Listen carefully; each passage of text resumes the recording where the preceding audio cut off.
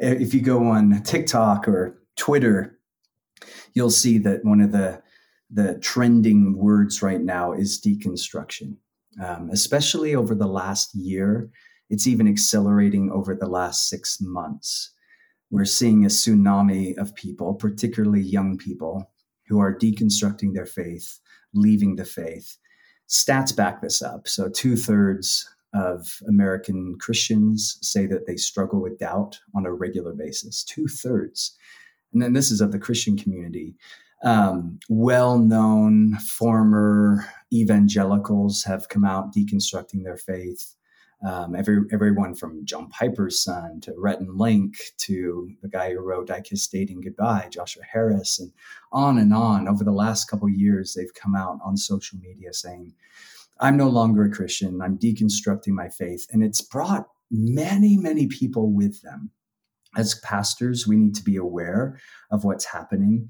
And we need to be aware of how to engage this crucial issue of faith and doubt. Because to be honest, I think the church, and this is painting with a broad brush, but I think in many ways we failed to address this, and we failed to develop a robust theology of doubt so that when people begin to experience it, like 2/3 of Americans say they are, we don't know how to respond.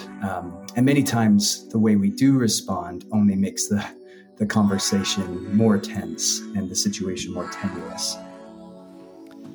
Hi, welcome to the Expositors Collective Podcast, episode 187.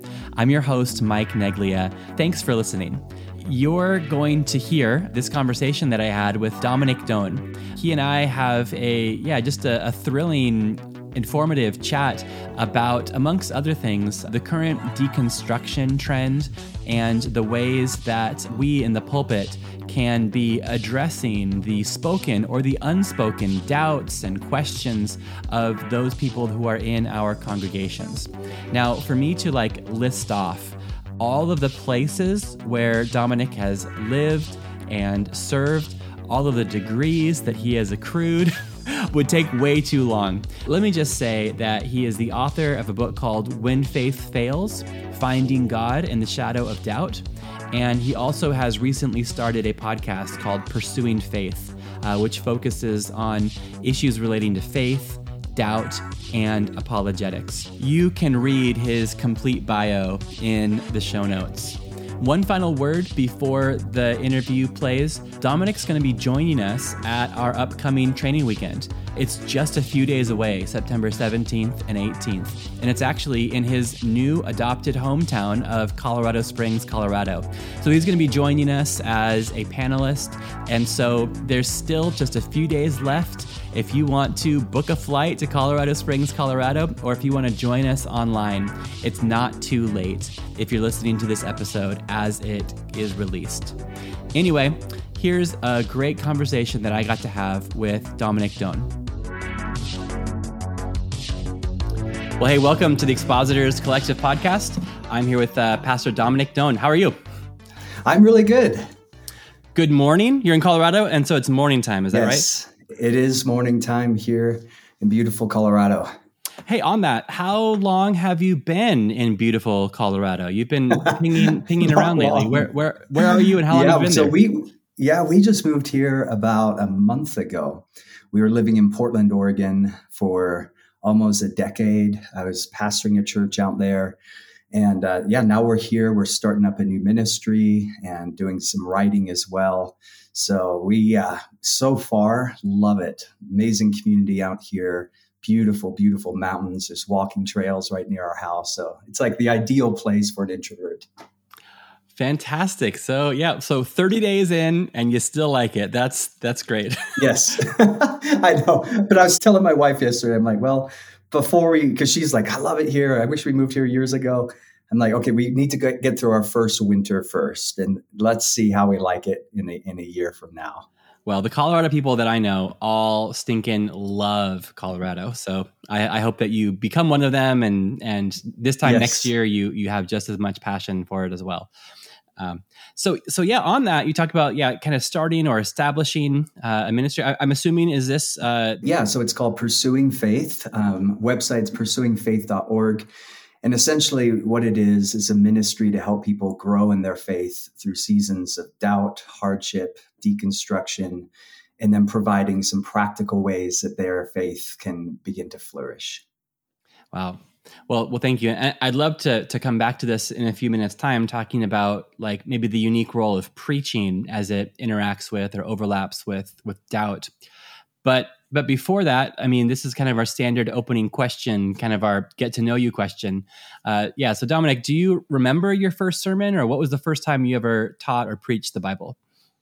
Yeah, I was thinking about that. When was the very first time that I preached? And I actually don't remember the first time. I remember one of the first times. And I think probably like 99% of your guests, it was a disaster and a memorable moment.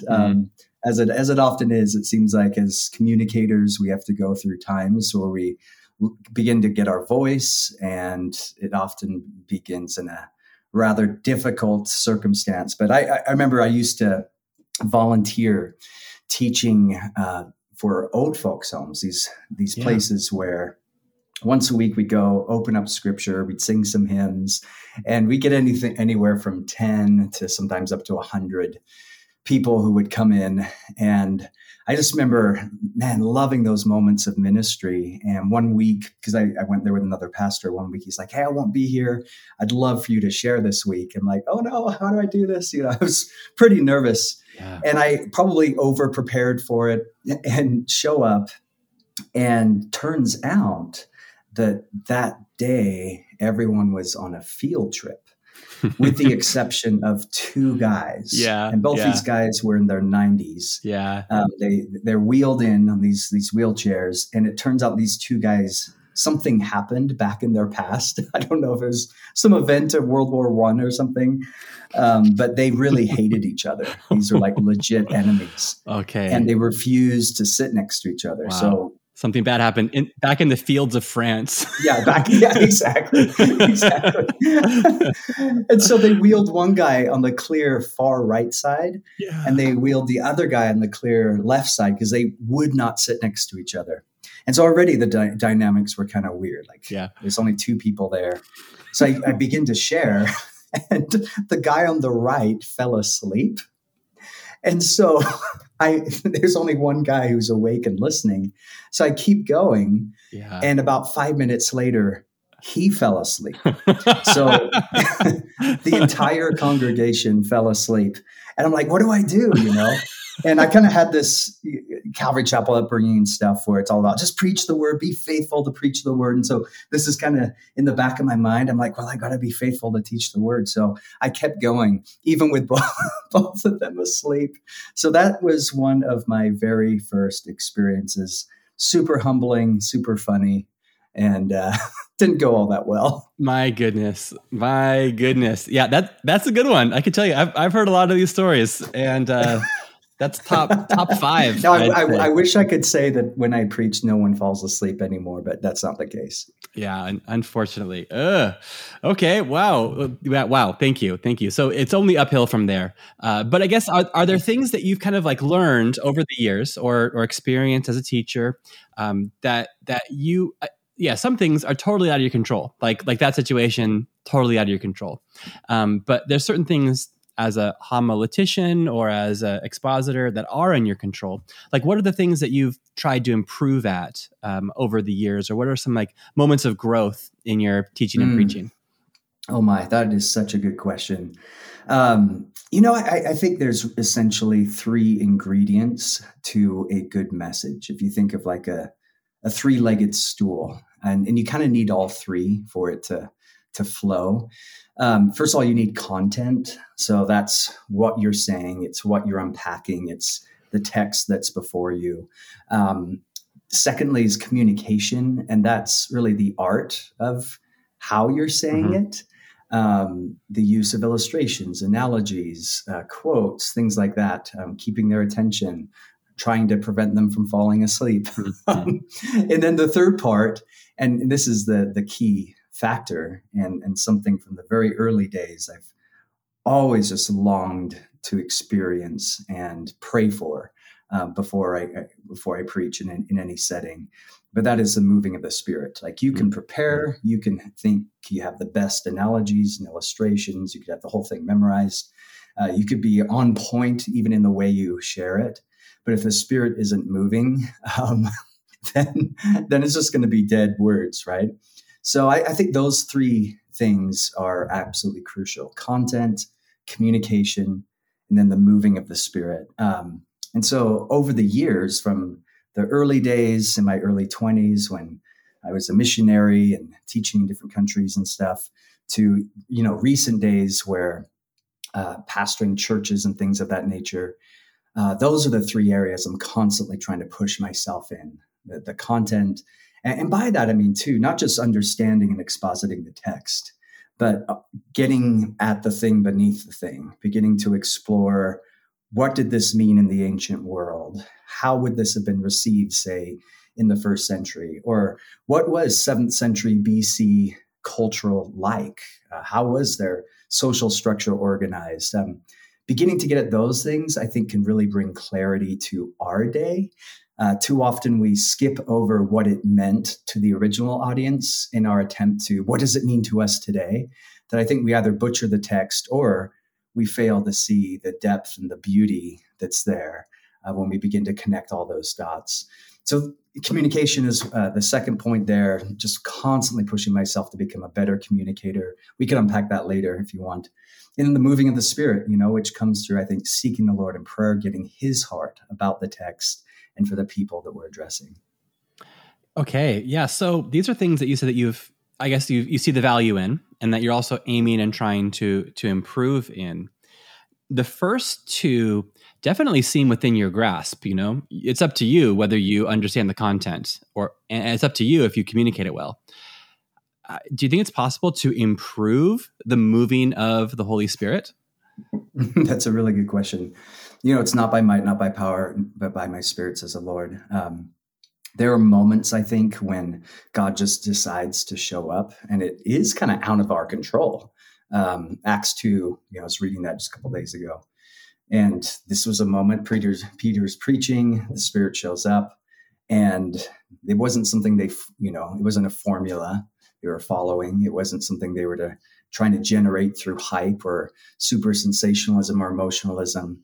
God's Spirit just decided, I'm going to move and work. And I think revival often looks that way. The moment we try and manufacture it, I think we often miss what God's actually wanting to do. And I think that's actually a big downside to kind of big church structure, particularly here in the United States, where we can get really good at manufacturing the ambiance of high hype or emotional feelings, and we substitute that or we mistake that for the moving of the Spirit. So I think there are times where God just surprises us and shows up. Some of the most beautiful moments I've had teaching the Word were in places and settings that you just wouldn't expect. But on the flip side, I think we can prepare our hearts for God's Spirit to show up through prayer. I think that's the key. It's making sure our heart is in a good place, that we have a hearing heart, that we're listening from him, that we're tuned into him, that we step into that sacred space of teaching, and it is sacred space, with humility and openness to what the Spirit wants to do. Okay. So receptivity to it rather than increasing his presence or his moving. Mm-hmm. Well, here's something, maybe this is more of a specific question. So I've just, this Sunday is going to be my last sermon preaching through John's Gospel. And I've actually been listening to your series as like one of the resources that I kind of dip into. I try not to listen, to too many preachers, but I do dip into I listen to a lot of preachers. I try not to like exclusively week after week listen to the same preacher again and again and again. Mm-hmm. But you're one of like the rotations of I'll check you out. And so you had a message called Breathe Again, which is based on John 20. And you said at the beginning that you wrote it a few weeks ago, which I want to come back to that in the first place. But then how in the coming week, leading up to you actually preaching it, you felt led by the Spirit to just rewrite the whole thing and have something completely different. Is that kind of an example, of this receptivity to the moving of the Holy Spirit, which it sounds like? Mm-hmm. And then the second question Mm-hmm. is like, how often does that happen to you? Yeah. Oh man. I think so often, we prepare, we bring what we have and what we can to the moment, but there's always something unique and out of the box that God is wanting to do. I think of Augustine when he was walking a beach one day and he was pondering the truths of the Trinity, and he was having a hard time just grasping the complexity, the depth, and the beauty of it. And he saw a young boy who was digging a hole in the sand. And the further he digs, it kept getting filled up by the waves and by the water. And the Lord just spoke to him through that moment, like, you're trying to plumb the depths of this, but this is something that is beyond your grasp to fully understand, to fully articulate. And I think in our life, God will move in ways that surprise us. For me, that breathe again message, I do remember that. I like to prepare a few weeks in advance, at least have the skeleton of the sermon, the outline of the direction I want to go. But what I find is the week of many times is where God kind of breathes life into those dry bones and it begins to take a form and a structure. Sometimes that is formed by the needs of the community. Oftentimes it's formed by the needs of the community or the events that are happening in our world that need to be addressed, or some event in my own life, some truth that the Lord revealed to me or convicted me of. And I'm like, oh, I need to change this message because this is something the Lord's showing me. So I think having that receptivity to how God's Spirit is moving the week of is pretty key. I think it's one way as communicators we can get better is if we have a pulse to our community, to what God's doing in our life, to the world at large, and then being willing to adjust as time goes on. Yeah. And so it sounds like you're almost like your weekly rhythm starts a few weeks before each message. So you're doing you said the skeletons, let's say 3 weeks out. Yep. So that means that at any given moment you have a good number of outlines or at least preliminary work done on any number of sermons, and then they get tightened up as Sunday arrives. Yes. So that's something I would say in the last couple of years, I've really pushed myself to. It actually emerged from a conversation I had with a mutual friend of ours, Daniel Fusco. We were sitting at a restaurant in downtown Portland. I don't know, it's like 4 or 5 years ago or something. And he was telling me, he's like, yeah, I have like the next 8 or 10, messages already written. I'm like, are you serious? Like I write it, just leading up to that week. And what that does many times is it creates this kind of intensity and this pressure, like I've got to get this done. And it means you don't have as much room in your schedule for emergencies or things that happen in your community. And so we began to unpack that. And I'm like, wow, man, I don't think I could ever get 8 or 10 weeks ahead, but maybe I should start preparing 2 or 3 weeks ahead. So I started doing that, and it really was helpful. Now, there's a huge downside to that for me, and that is when you have something pre-prepared a few weeks ahead, again, you can sometimes miss what God's Spirit is wanting to do in that moment. Okay. So that breathe again message is an example of that. That's where for me, if I'm just open-handed, like, okay, I have the skeleton of the message or even somewhat embodied, but the week of, I'm just going to pray God breathe life into it. And many times that comes through things I'm experiencing, illustrations of that moment, things happening in our community and the world. So for me, the preparation process will begin with praying over the text, because I love to teach through books of the Bible. What verses should I unpack this week? Okay, figure that out. Step one, pray it through. Ask the Lord, what is your heart here? What could you be saying to this community at this time through this text? Jot down a few thoughts. And then I'll enter kind of a research phase. And for me, just some very practical nuts and bolts that will look like opening up Logos software or, some kind of Bible commentary set, and just studying the background, the content, the original language, trying to understand what it meant to the original audience. To me, that, again, I come back to that. I think it's so key, so crucial. And that can take a day or two, just doing that. And that will lead to sometimes rabbit trails. Other times it'll lead to like, whoa, I had no idea that this meant that. And begin to see just God's beauty in the text, which maybe for years I'd read at a superficial level. And then once I do that, I begin the writing process. So once I have the content, a general idea of what I'm trying to say, I think you should begin with the end in mind, by the way. Then I begin to write. And for me, probably over the last decade or so, I've manuscripted all my sermons. So I pretty much write them out word for word.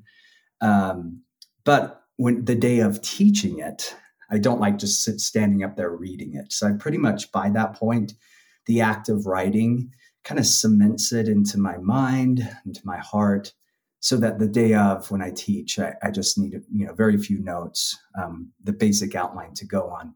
But my mind already knows how to fill in the gaps because I've done the work of writing it out. Yeah. So it sounds like, so you manuscript everything, and then you bring a outline version of those manuscripts with you up into the pulpit, or it's kind of more of a table that you have essentially up there in Portland. Yeah. So if I have a quote or something, obviously I'm going to have that there so I don't butcher it. But I'll start doing all the background work. I do write it word for word. And the day or two leading up to it, I'm going to read that over. Sometimes I'll even read it out loud just to kind of get a sense and feel for it. And for me, that's part of the editing process too. I'm like, that sounds horrible. Or I can rephrase that in a better way, or that's heresy. Yeah. And to be honest, some things they just look good written, but they sound bad when they're read. And there's different methods of communication that involve when there's a paragraph and you can kind of reference, or, oral speaking is different.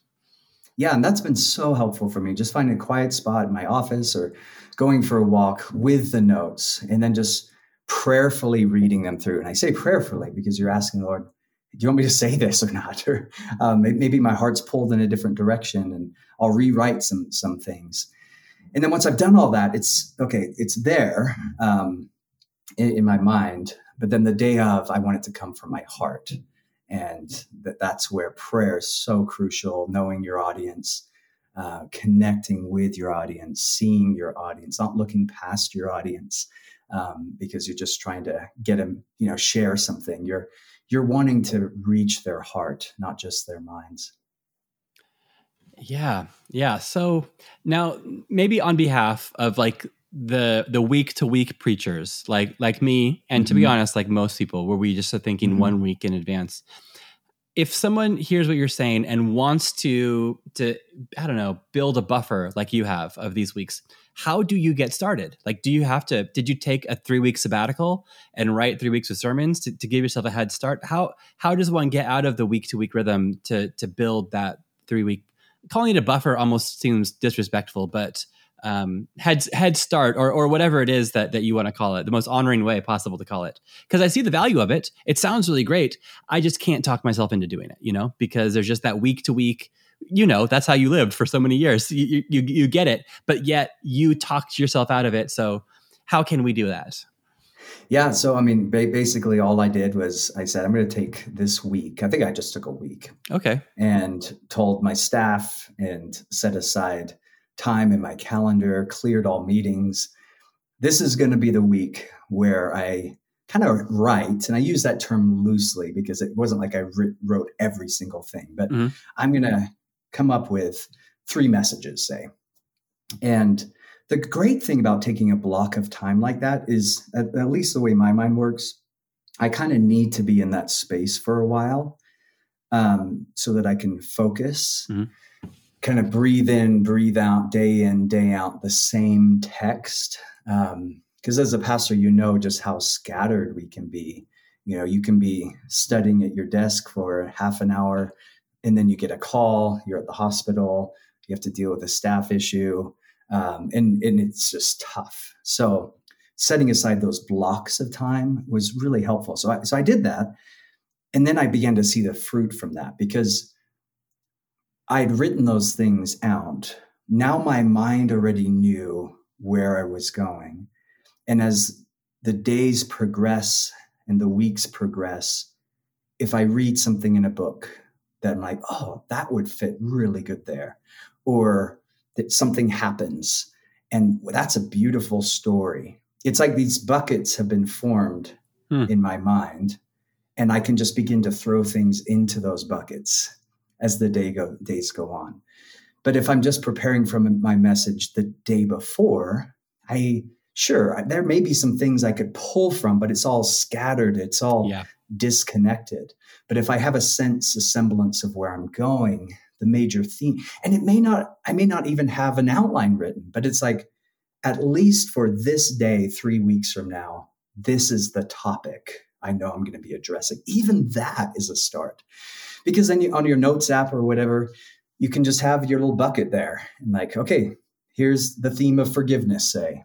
And over the next 3 weeks, in things I read and assimilate and conversations I have, experiences I see, stories I'm a part of, I can begin to drop things into that little notes app so that when it does come, the day I actually have to write it, I can open up like, oh, I've got some things there, some things the Lord's been showing me. And it's like you have a head start. Yeah. For me, that's really freeing. Well, that's good. I'm glad I asked that because, one of my questions here in my notebook for you is that I've noticed, in the sermons that I listened to, like you have such a diversity of quotations, like your quotations, like it's not just the same two authors over and over again. I was going to ask, how do you organize or categorize all these diverse quotations? And it seems like you just answered it. You just think early. You just think in advance. So you have a category.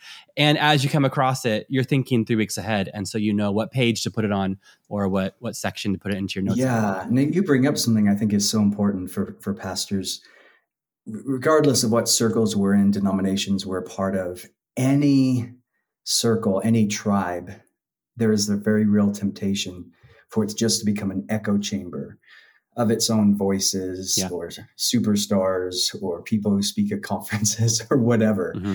And you just start to parrot those people.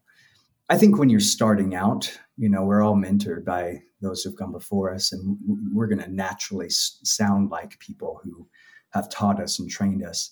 But as time goes by, hopefully we're pulling from other sources. I've heard it said before, milk many cows, but make your own butter. That's right. Yeah. Kind of a gross illustration, but it is kind of when you actually think about it. Yeah. But the truth there is like, okay, as Paul said, all things are yours. So we can learn from theology. We can learn from science. We can learn from philosophy. We can learn from history. We can learn from current events. So for me, that has looked like I read widely. I listen to podcasts, diverse podcasts, all across the spectrum, because I need my mind to be aware of other fields. For me, and personally, I'm interested in multidisciplinary approaches to all topics. And I think that's where the text comes alive. You're bringing something to the text that's more than just something we heard from a Chuck track or whatever. It's like, this is what I've learned and assimilated through life. So an area I've really pushed myself in over the last decade is just reading widely and seeing truth and beauty in God's creation in all fields. Yeah. Well, yeah, thanks. I'm glad to even get a second glance or more of that. It's not just that you start early. It's also because we could start early, but then still be, I don't know, milking that same cow. I don't know to use that, yes. But yeah, it's really. And you kind of sometimes have to force yourself. You have to wean yourself from the cow that you've drunk from. Oh boy, really, this is just getting cow analogy. It's getting utterly ridiculous. Hey, let's just totally pivot. I'm kind of aware of the time, and I'm thinking, hey, I'm talking to Dominic Doan this whole time, and we haven't talked about faith or doubt yet. And so let's do a hard pivot. And can we talk about that for the rest of this? Yeah. So, so I loved your book, When Faith Fails. I know that this is, your ongoing ministry has a lot to do with doubt. And I wonder if there is, something that you think that preachers should know about, if we want to call it the current deconstruction movement, or is it current? Is it a trend? Is it just gaining more popularity? What do you think we should know about it? And I'd love to ask some follow-up questions about it. Oh my goodness. So yes, it is current. And if you go on TikTok or Twitter, you'll see that one of the trending words right now is deconstruction. Especially over the last year, it's even accelerating over the last 6 months.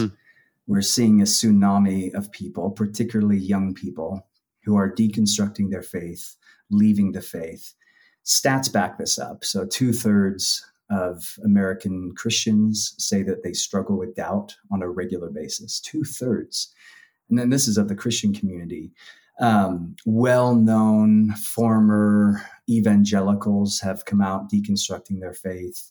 Everyone from John Piper's son to Rhett and Link to the guy who wrote I Kissed Dating Goodbye, Joshua Harris, and on and on. Over the last couple of years, they've come out on social media saying, I'm no longer a Christian. I'm deconstructing my faith. And it's brought many, many people with them. As pastors, we need to be aware of what's happening. And we need to be aware of how to engage this crucial issue of faith and doubt. Because to be honest, I think the church, and this is painting with a broad brush, but I think in many ways we failed to address this, and we failed to develop a robust theology of doubt so that when people begin to experience it, like 2/3 of Americans say they are, we don't know how to respond. And many times the way we do respond only makes the conversation more tense and the situation more tenuous. So that's where, I wrote the book on faith and doubt. And right now my whole space is focusing on this topic because I'm just seeing so many people leave the faith, and we need to have conversations about why this is happening and how we as pastors can address it. Yeah, and thank you for that. Thank you for seeing the need and not just bemoaning it. But it sounds like you're dedicating maybe this section of your life to addressing it or to resourcing the church. So thank you. And then also we realized, this podcast or the Expositors Collective, we kind of focus on a narrow focus, which is like, the preaching ministry, realizing that Christianity and pastoral ministry is so much more than just sermons. So acknowledging that there's more to it than just the sermons that we preach. But what are the sort of sermons you think that strengthens someone in their questioning? What are the sort of sermons that convince somebody that maybe this faith should be deconstructed in the first place or should be walked away from? Is there something that, like, you're addressing preachers right now? What should a preacher know about this? So pastors need to care, but then pastors who are preachers, maybe we have a special responsibility that we should listen to you for.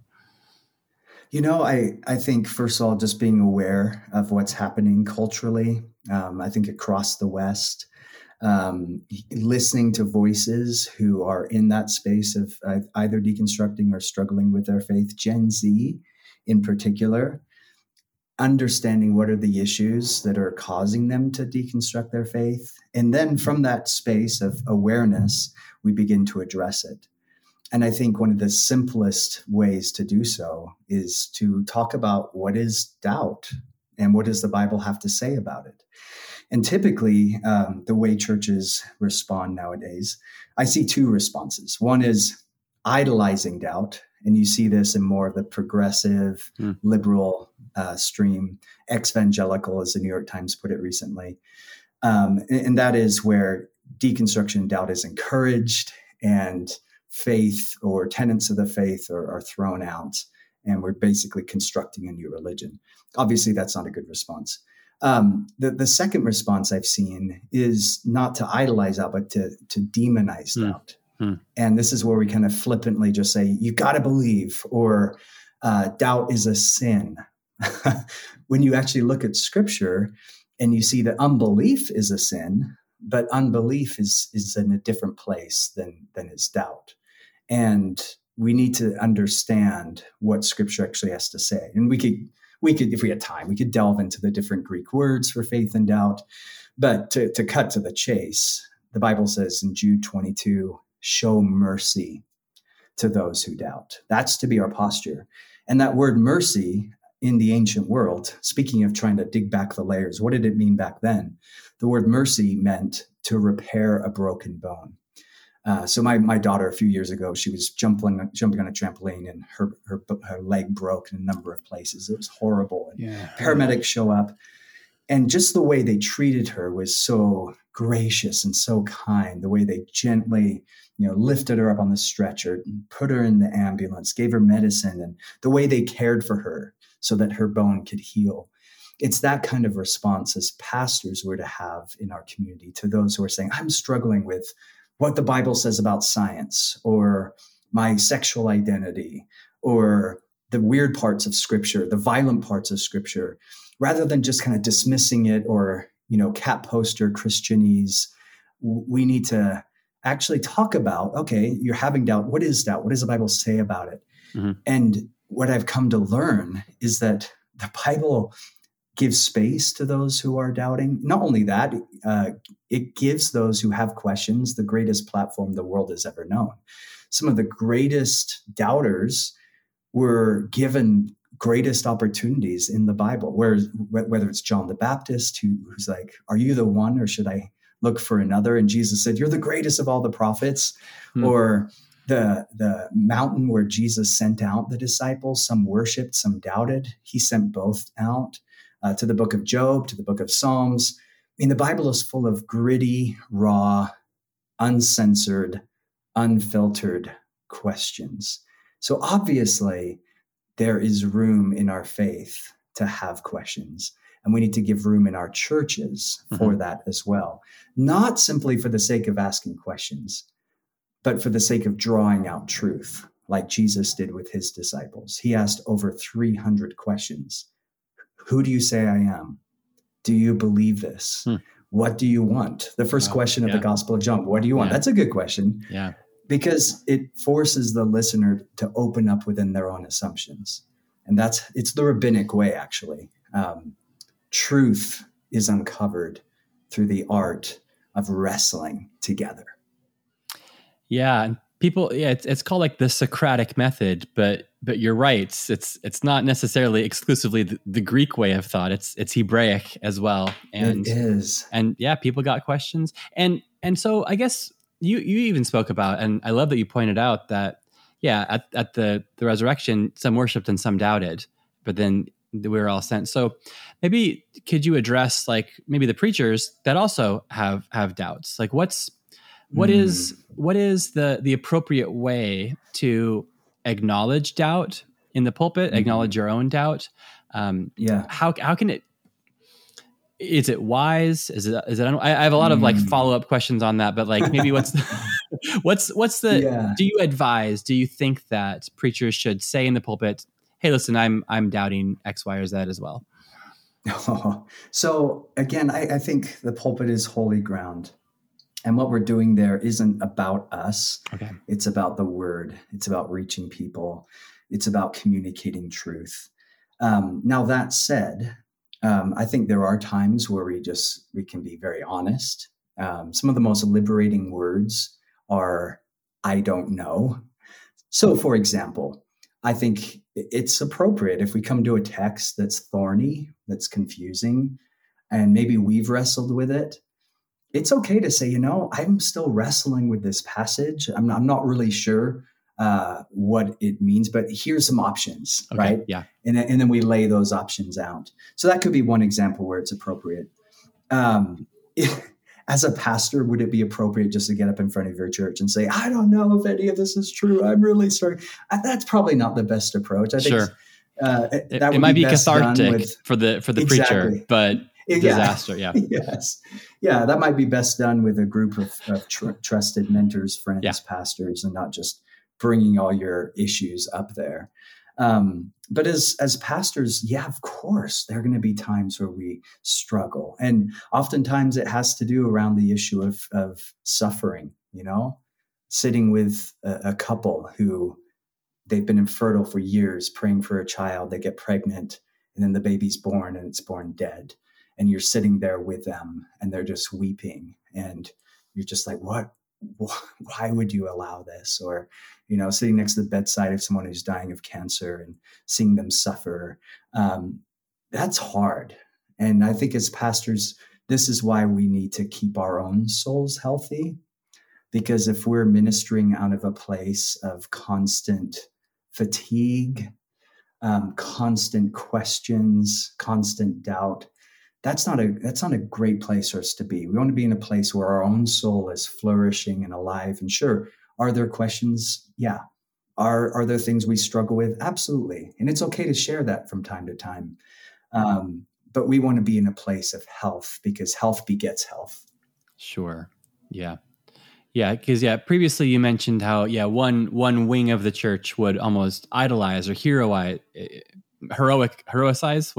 idolize doubt, and then the other demonizes it. And so, we don't want to, for the sake of authenticity or relatability, really prop this up as almost a virtue of our faith, when really faith is a virtue of our faith.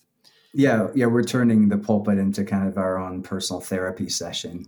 Certainly. I think we have to be careful of that. Yeah. And okay. And what you mentioned about, addressing multiple possible angles of a passage to even say, hey, I'm not sure about this. Here's some options. That's been a practice of mine for years.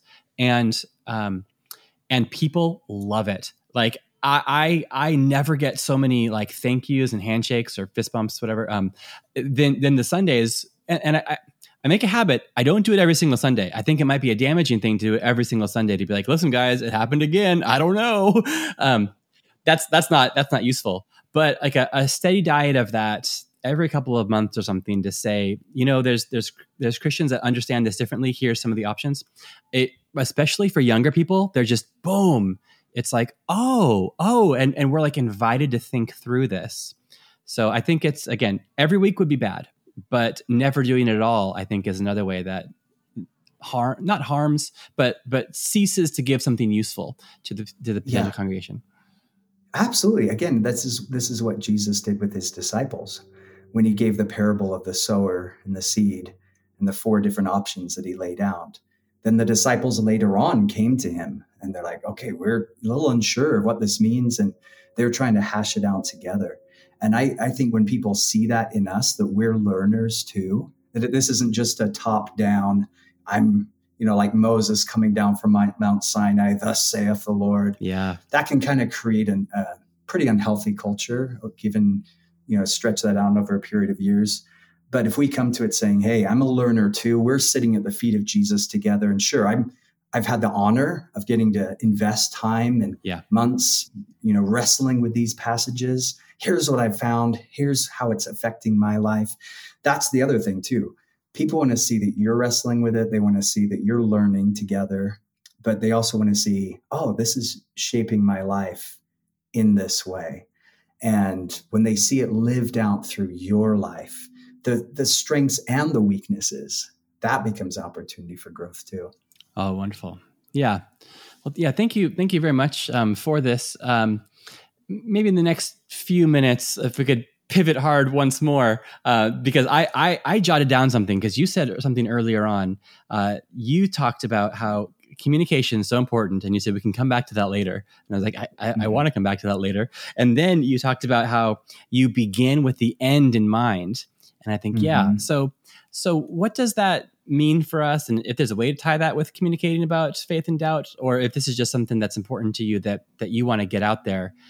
You kept dropping a trail of breadcrumbs. And I was like, I think this is worth chasing down. How do we communicate with the end in mind? Oh my, that's such a beautiful question.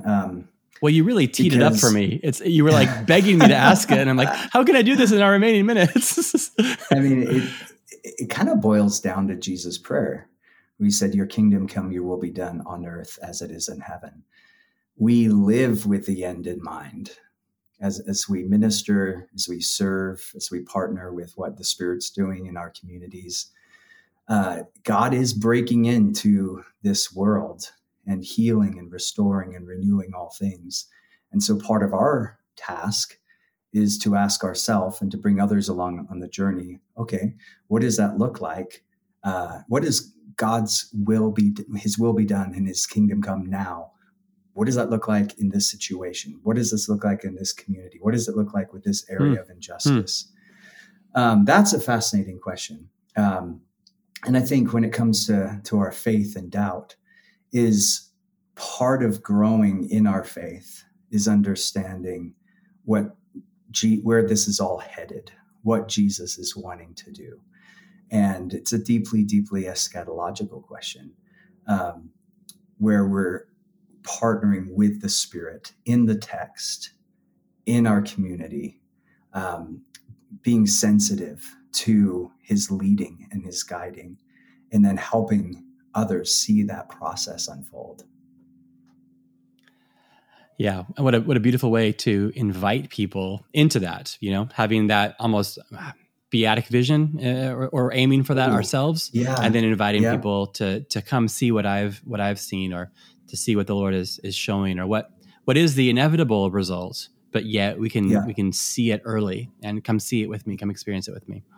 Yeah, that's so key, because the philosopher Michael Novak, he talks about 3 different levels of conviction. He talks about a public conviction, which is what you say you believe, even if you really don't. So politicians are really, really good at public convictions because they're swayed by the polls. But then there's a private conviction. And this is what we think we believe, that in the heat of the moment, we may genuinely feel it. But when circumstances change, convictions change. So you think, for example, of people who, in the heat of the emotion on a Sunday morning, the worship is vibing, they just heard a powerful message, they give their life to Jesus, but then Monday morning, they're back to how they used to live. But then he said there's a third level. So there's public conviction, private conviction. But the third level, and the deepest of all, is core conviction. And this is what we do with what we believe. So it translates into how we live. And I think as communicators of the gospel, we're wanting to take people on this process where their public convictions lead to private convictions, but ultimately the end game is a core conviction. It's what Jesus wanted from his disciples. That's deep faith. And the way he cultivated that in the life of his disciples was drawing out some of the questions they had, wrestling with them through some of the doubts that they had, helping them grow in their faith, in community, together. Wow. Well, that is a great spot to end it at. And to be bringing, from that public to the private to the core. What an important journey, and humbling to think that our little sermons, although we spend all week or all 3 weeks working on them, they're so small compared to it, but the Lord can use that in someone's life, bringing the outer into the inner and into the core. It's a valuable invitation from God himself to us. So this could be a perfect time to not only to remind the listeners that if they want to connect with you, Dominic, they can do so through pursuingfaith.org. Is that the best way to find you or your resources? Yeah. Pursuingfaith.org. You can email from there. I'm also on Instagram, Dominic Doan, Facebook as well, although not as much. Facebook is an interesting place the last couple of years. Yeah. But you've started a new podcast. Is that right? That's correct. Yeah, the podcast is called Pursuing Faith, and we're taking some of these questions. I've just been flooded over the last few months with a ton of questions as people are deconstructing and trying to grow in their faith. And so what I did is I compiled a list of the most commonly asked questions that I'm hearing.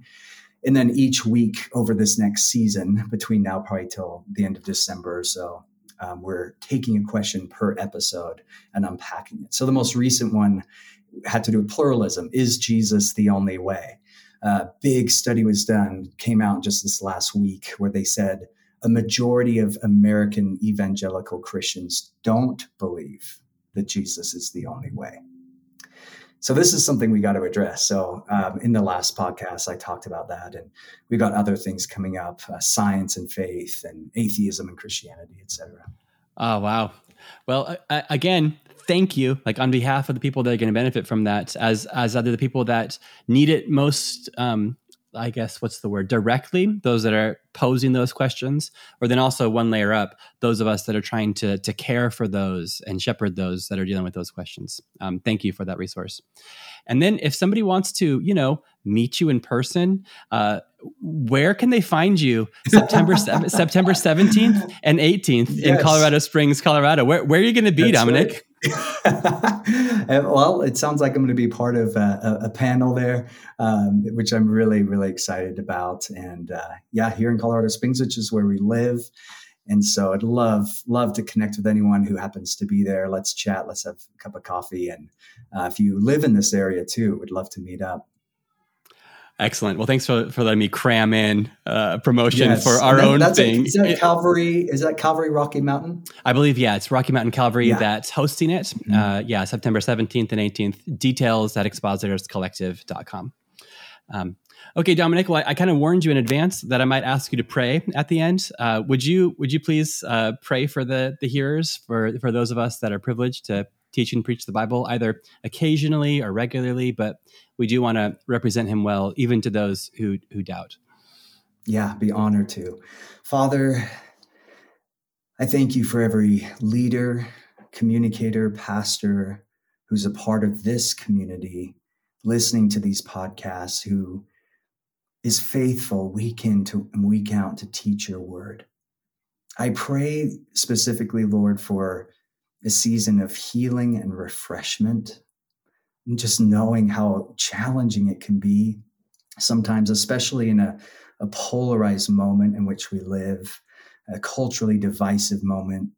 And Lord, that can just weigh on us, and trying to make decisions about how we're going to respond to the cultural things and pandemic issues. I just pray for wisdom for my brothers and sisters. I pray that their hearts would be encouraged and refreshed in you.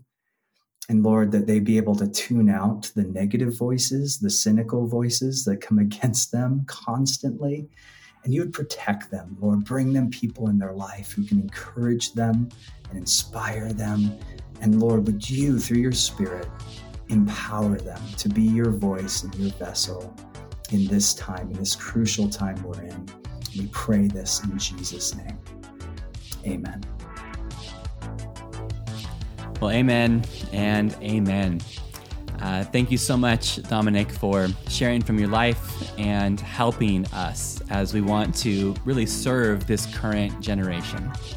Well, if you are interested in the field of apologetics or ways that we can integrate more apologetics into our teaching and preaching, I do want to recommend a previous episode of this podcast. It was released back in July, and it's with Pastor and Dr. Bobby Conway. The episode is titled, Don't Apologize for Apologetics. And that is one of a few different episodes that we've done on the importance of apologetic asides, or the way that we can preach evangelistic sermons that make sense.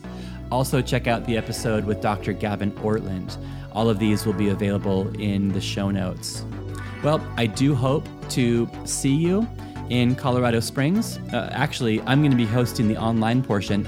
I'm not leaving home, so I guess I'll see you if you're joining the online parallel track. But I hope that Dominic and the rest of the guys will be able to see you in person in Colorado Springs on September 17th and 18th. One last thing, make sure that you're subscribed, because next Tuesday, there's a very special conversation with Sam Albury that's coming up.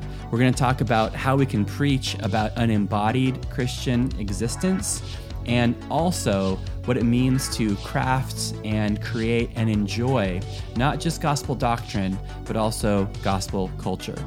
I hope that this episode and all that we do at the Expositors Collective helps you to grow in your personal study and your public proclamation of God's Word.